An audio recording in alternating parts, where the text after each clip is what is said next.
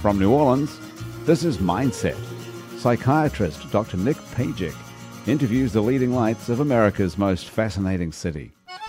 If you walk out of Tipitina's onto Napoleon Avenue and head away from the river, you go by Miss May's bar, which never closes, past the basketball courts next to the 2nd District Police Station. You might not know it unless you're a serious Catholic, but you're in Good Shepherd Parish. Even if you don't know that, you can't miss, a couple blocks up, the cathedral-sized church with the bell tower and spire that thrust across up into the sky, way above the skyline of old wooden houses that line the uptown streets around it. This is St. Stephen's Church. It's imposing. This is a big church, very high vaulted ceilings, beautiful stained glass windows, and in the pulpit, a cherubic-looking priest with a shiny balding head and an even shinier smile, sparkling friendly wise eyes, and welcoming worldly sunny disposition. This is not your father's hellfire and brimstone priest. This is Monsignor Christopher Nalty. There basically are two ways to be made a Monsignor. One is that you hold an office in the church, a particular office, like usually in diocese, the chancellor or the judicial vicar or the vicar general or the rector of the seminary, they're usually Monsignors. Yeah. Or you're a priest for an extended period of time, you're old retired priest, and it's given, because all it is an honorary title. But an office that gets made a Monsignor is Vatican official. And since I was a Vatican official, after 5 years of service there, they named me a Monsignor. Monsignor Nalty spent 5 years in Rome as a priest, working inside the Vatican. And that's only one part of the fascinating story of New Orleanian Christopher Nalty. My family is from Uptown, from right around here where we are. My grandparents on my mother's side of the family were baptized in the church where I am at St. Stephen's. Yeah. And my grandparents on my dad's side of the family were baptized in the next parish over Our Lady of Good Counsel. And when my parents got married, there was beginning of maybe some more crime uptown in the early 60s. And so they were some of the first people to sort of blaze the trail and to move out into what's now called Old Metairie. And so I was born there, and I grew up in Old Metairie. We lived in St. Francis Xavier Parish. I went to Jesuit high school. Mm-hmm. And then I started to be away from New Orleans for a while. I went away to college to Notre Dame for 4 years. I went after that and did a JD MBA at Georgetown. And then finally, I got to move home. And so I moved home back in 1988. And I was practicing law for a big law firm downtown and doing what I thought I was going to do the rest of my life. My dad was a lawyer. I'd been around the practice of law a lot. I worked with a great group of attorneys, but there was always something kind of digging in my mind. I always kind of knew that God had some sort of a plan for me, and I just wondered how I was going to figure out what it was.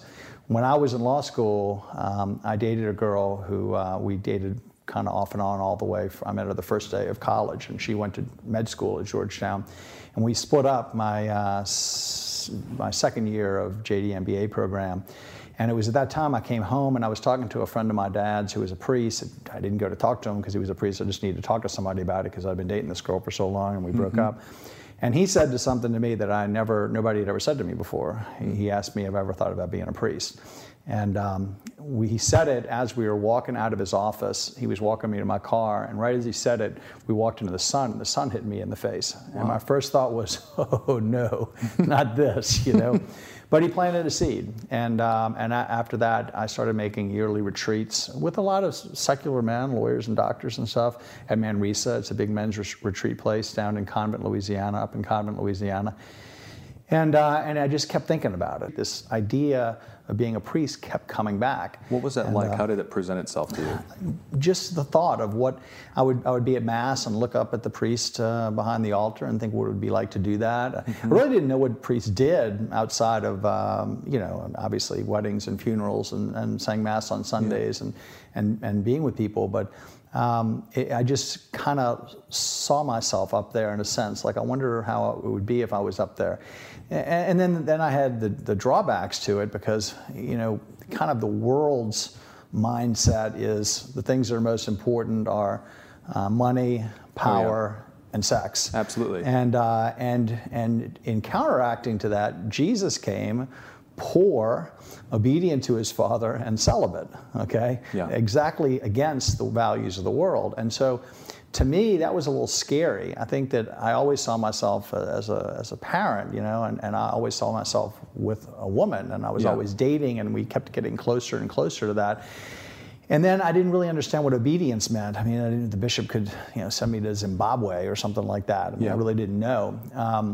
And I guess I struggled a little bit with the poverty aspect of it too, because I didn't really know what do you have to give up? How does it really work? And coming from a upper middle class background, I would assume, is that okay to assume that that for you to take a vow of poverty, such as Jesus, or as Jesus would or did, I mean, that's a big, drastic change. So that was kind of on your mind too. It was like, I probably worried more about the celibacy. Right. So what's that like? What's that like for you to? Well, it's interesting, because I think that for someone on the outside looking in at a priest, at the priesthood, it seems like the biggest critics of celibacy are the people who aren't celibates, and so for me, it was a fear. It was, could I live like that? Would I be lonely? Would I be fulfilled? Would I, it's like I said, the world makes such a big deal about sexuality that the idea of not having, intimacy, that type of intimacy. And then they talk about celibacy, the church speaks about celibacy as a charism, not as something that's really a discipline, but something that you're given. And the whole point is, it's imitation of Christ. But it is also is a sign to the world that people can be happy and fulfilled without that. And it points to heaven, because in heaven we're not married. And so in a sense, priests and consecrated religious are calls to be signed that you can be absolutely fulfilled doing what we're doing now, which will point to heaven, signs of heaven in a sense. I knew at one point, and I still do, that this is what God wants me, just as much as if I sat behind your desk and God walked in the room and said, I want you to leave here and go become a priest. That's how firmly it came, but it didn't come in one moment. I mean, it was a course of 8 years of thinking about it. I think a lot of people, listeners to this show, might need to know that, where your calling was a slow, kind of methodical tug. And it doesn't happen that way with everybody. Some people can point to the moment when it happened. And I did have particular moments. There were some moments, but God worked through my free will, and I just kept thinking about it. And I think my final decision was almost like, you've been thinking about this for 8 years. Either you ought to be prepared to think about this for the rest of your life, or you can go give it a shot. It doesn't work out. Get on with it. You can turn away and walk back. So I had a house, and so I rented my house. I put my law practice on hold, and I said, I'm just going to give it a shot, And Were if you it doesn't dating work anybody out, at the time? Was that what? Dating anybody at the time? Kind of. I'd broken up with a girl I'd been dating for about 3 years right before I made the decision this is what I had to do. Yeah. And it was probably about 6 to 8 months before I went into the seminary. And during that time, I've always had great friendships with women, and I still do. With many of the girls who I dated, we're very, very close friends. Sure. And I was seeing someone at the time, but it was in a real friend sort of way. And I think she thought I was not going to last in seminary, and I kind of thought, well, it'd be nice if somebody was waiting for me, which was really unfair for me, because she did kind of wait for me during that time for about 1.5 years until my second year of seminary, where she said, "You're not coming back, are you?" And I had to be honest, and I said, "No, I don't think I am." When you were ordained a priest, or when you became Monsignor. And tell me about the word Monsignor and how do you obtain I was ordained that? a priest in '99, and then that was after 4 years in Rome. I went back and finished a degree in canon law, and then I came back and worked in a parish out in Kenner for 3 years. And I also helped out with the Archdiocesan Tribunal, handling marriage annulment cases. And then for whatever reason, and I never find out, you're really not supposed to find out how I got to Rome, but the bishop one day said to me, I've got a call from this Cardinal Castrian, works for the Congregation for Clergy, and they want you to come work over there. Well, I never met Cardinal Castrian before. I have no idea how they chose me, but I went over there and did that. And to be a Monsignor, so I was just Father Christopher, out in the parish. I think I may be the only person in the history of the Archdiocese who had a party after their ordination at the F&M patio bar, because it's owned by a friend of mine. Right, and so for people that don't know, F&M's is a kind of a dive bar on Tchoupitoulas. It's a very much of a dive bar on Tchoupitoulas, and usually doesn't start going until about 2 in the morning. Now, my party did not start at 2. My party was in the afternoon. It was a crawfish boil, but a good friend of mine owns a bar, and I really don't go to bars anymore, but we tend to, in the United States, I think, separate, unfortunately, kind of civic, secular life and religious life. And they don't really meet in the public square too much. They're perceived as enemies, almost like faith and reason are enemies of each other. Whereas in most cultures in the world, they're part of people's lives. They're integrated into their lives. The Catholic, and this city is unique in that it is a very strong Catholic culture. The priests are well known. They're out on the streets. They're not out in their, in an ivory tower or anything like that. Yeah. But people's faith needs to be that. Faith is a lived experience. It's not something that you compartmentalize and you put it on Sunday and the rest of the week is for the world. Let's get back for just a moment to how you got promoted from priest to Monsignor. Tell me a little bit about how that worked. It's a little bit embarrassing because, frankly, there aren't any, the diocese hasn't made any Monsignors in a number of years, and so I'm kind of the youngest guy as a Monsignor, and it's really not a title as much for you as it's really for your family and for your parishioners, your people that you work for, And so, to me, it's a little bit, like I said, embarrassing to be the young Monsignor. Well, it's quite a honor. And I'm happy to. And responsibility on top of that, Oh, and I was honored, to receive it. I mean, there's no doubt about that. In fact, I asked my boss, who's now a cardinal, at the time. I said, "Well, do I have to go by Monsignor? Because everybody at home knows me by Father Christopher." And he said to me, "Well, he said he said in Italian. He said, but it's an office. It's a title given directly by the Holy Father." And maybe if you don't go by it, you're not being grateful for the honor. Holy Father being God or the Pope? The Pope. Yeah. The Pope. So that's, said, well, I'm gonna, I guess I'm Monsignor now. Monsignor, as a psychiatrist, I'm interested to know what it's like for you hearing confessions. Let's take a quick break and come back and talk about that. My guest today is Monsignor Christopher Nalty. I'm Dr. Nick Pajic. We'll be right back hearing confessions on Mindset.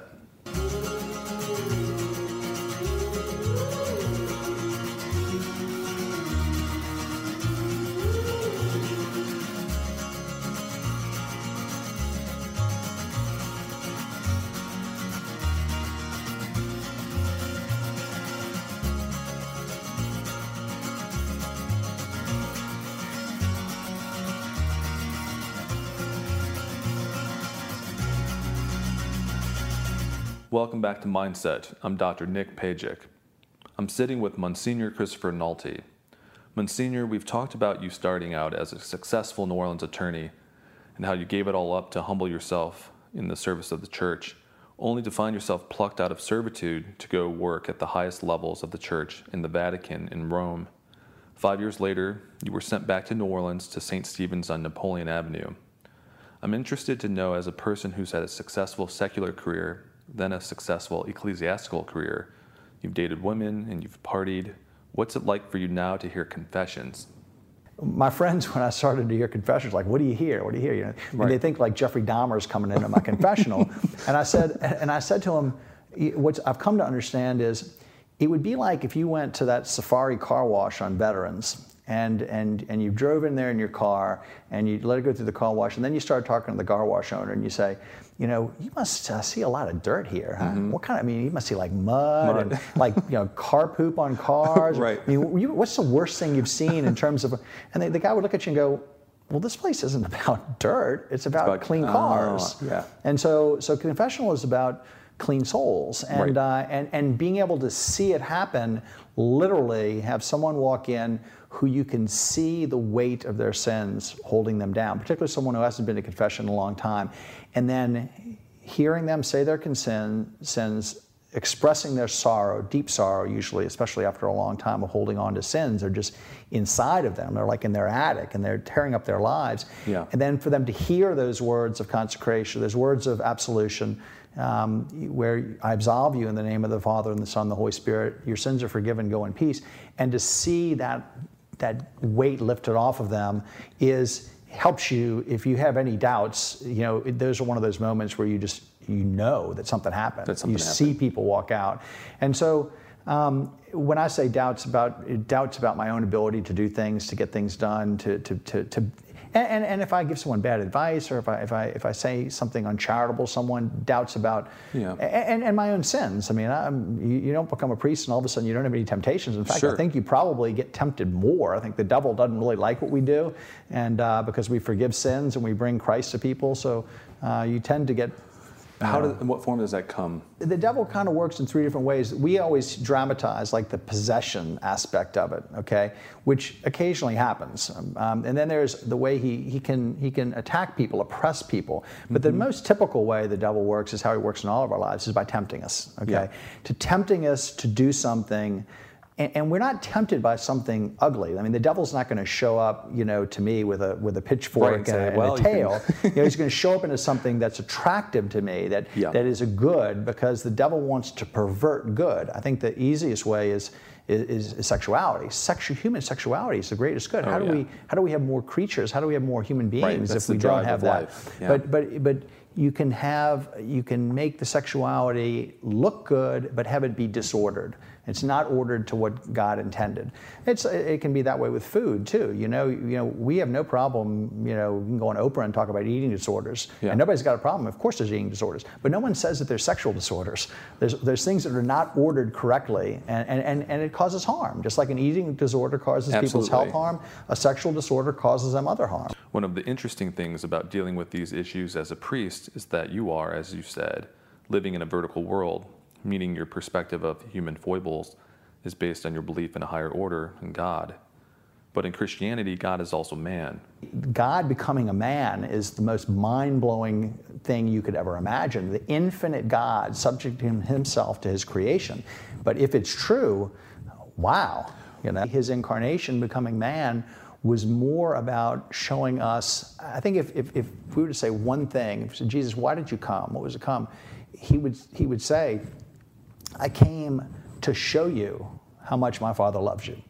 That I subject myself to you. I'm willing to die for you. What more can you do for someone than to die for someone? I mean, to show us not only how much God loves us, but how great our dignity is, because he didn't come as a zebra or as a spirit. Suffering was how the world was redeemed. All right? Jesus has suffered, and that's how the world was redeemed.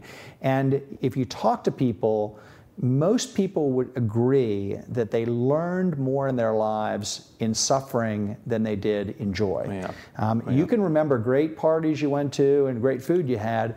Did you really learn anything? But really in suffering, people really learn about their reality. What about for you then? Bring it back to you.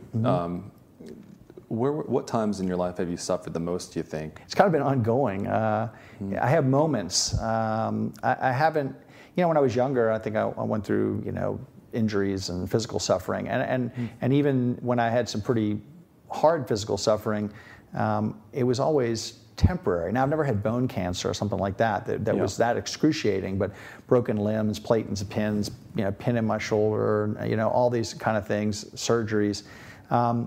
They always got better.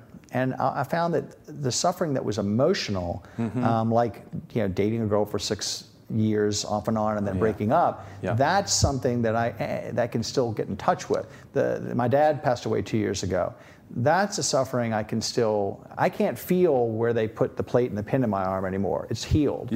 But those emotional sufferings tend to be more. And so those are the ones that I kind of go through more often. And it's, it can be internal, doubting that you're doing a good job, anxiety about the future, or it could be feeling that you hurt someone or having someone direct their anger at you. So the breakup of the 6-year relationship, on again, off again, this is before you went into the priesthood. Yeah, obviously. I mean, right. We would hope. That was between 1980 and 86. So that was a little so before. that stuck with you is something, but even to this day, do you think you suffer through that, where you have thoughts about it? But you can still remember it. It's easy to remember heartaches, And luckily, I was, we didn't not ever talk anymore, but we had two three occasions after that to get together, just the two of us, and talk about. She's married, she has 3 kids. She's great. But my first year of seminary was in Washington. She was still living in Washington. Went out to lunch, talked about it. A few years later, I was a priest. She actually came to Rome to visit me while I was a priest with her husband. Wow. A few years later, we were in New Orleans. Just the two of us went out to lunch and just talked. And we both knew that we had caused each other suffering. I mean, we were both to blame. It wasn't like one of us broke up with the other. It was 6 years, and we did a lot of things that we shouldn't have to each other. Must have been something going on there, some chemistry. And I'm crazy about her. Yeah. I mean, I think the last time we saw her, I think we hugged and we said we loved each other. So that's very sweet. And somehow God preserved me from that. I didn't have any fatal attraction kind of relationships. I'm still very close to many of the women who I dated, and our relationship now is very, very different, but it's but beautiful, And one last thing I'd like to talk to you about is when you were growing up, what was your childhood like? What was it like your home, the climate in your home, and how was that linked to what you're like now? I think that's a good question. Somebody asked me, because my parents were very involved with the church. My dad was a deacon in the church. They would ask me, how much did your parents play a role in it? And I would say, even to this day, they never pushed me to be a priest. But what they did was, I think, they gave me a good example. We had a faith-filled home, and we prayed together. We went to church, and faith was natural for us in our family. That's not to say that, I have 3 sisters and a brother, that they didn't get away like a lot of people do, is they go away from home, they go to college, and they kind of stop going to church and that type of thing. A lot of people go through that. I never did. Part of it was because I went to Notre Dame, and so my faith was kind of, the faith that I had in New Orleans was kind of the same faith they had there. Everybody's Catholic. Everybody goes to church. You were weird if you didn't go to church.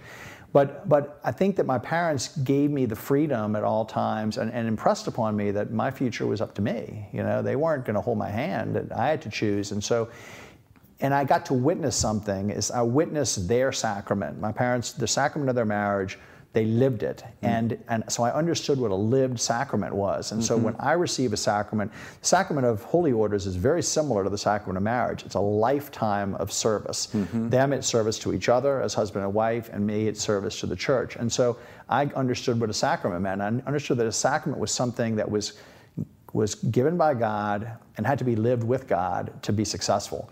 Marriages where people just think they can go and sign a contract and have a party and live together are the ones that fall apart. Marriages that keep God in the center, because if you think about it just logically, God is love, right? And God says that. And Jesus says, God is, St. John says, God is love. Well, if God is love, then God is that which binds us together. And a couple who marry and then they don't pay attention to God, well, then they're just horizontal. Then they're in the world, and then they're never gonna. They're gonna be living in the dirt, in the stuff that's passing away, as opposed to in the light, where God wants them to live. And so renewing, I impress upon. I do weddings almost every weekend, and I impress upon the importance of prayer together. There really, if you do look at national surveys, very few things are as connected to happy marriages as prayer in the home between the husband and the wife. Even little things, saying grace together. Saying our Father before you go to bed, going to church on Sundays. People don't have to become hermits to have a close relationship with God, but they have to recognize that He's there. My guest today is Monsignor Christopher Nalty. Monsignor Nalty has been an attorney, a Vatican official, and is currently pastor of St. Stephen's Church on Napoleon Avenue in Good Shepherd Parish. I'm Dr. Nick Pajic. Thank you for being with me on this edition of Mindset. Mindset is produced by Jennifer Casey. Technical direction by Eric Morrill. Mindset music is composed and performed by Alexis Marceau and Sam Crabb. Mindset is a production of INO Broadcasting for itsneworleans.com.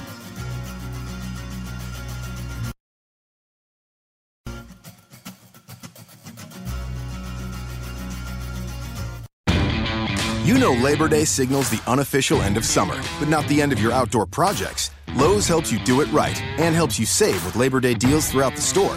Shop now and get 2 bags of Stay Green potting mix for $12. And keep your lawn looking neat and trim with a Craftsman 2-cycle 17-inch gas string trimmer, now $20 off at just $119. Whatever's still on your to-do list this Labor Day, do it right for less. Start with Lowe's. Offers valid through 8/28. Soil offer excludes Alaska and Hawaii, U.S. only.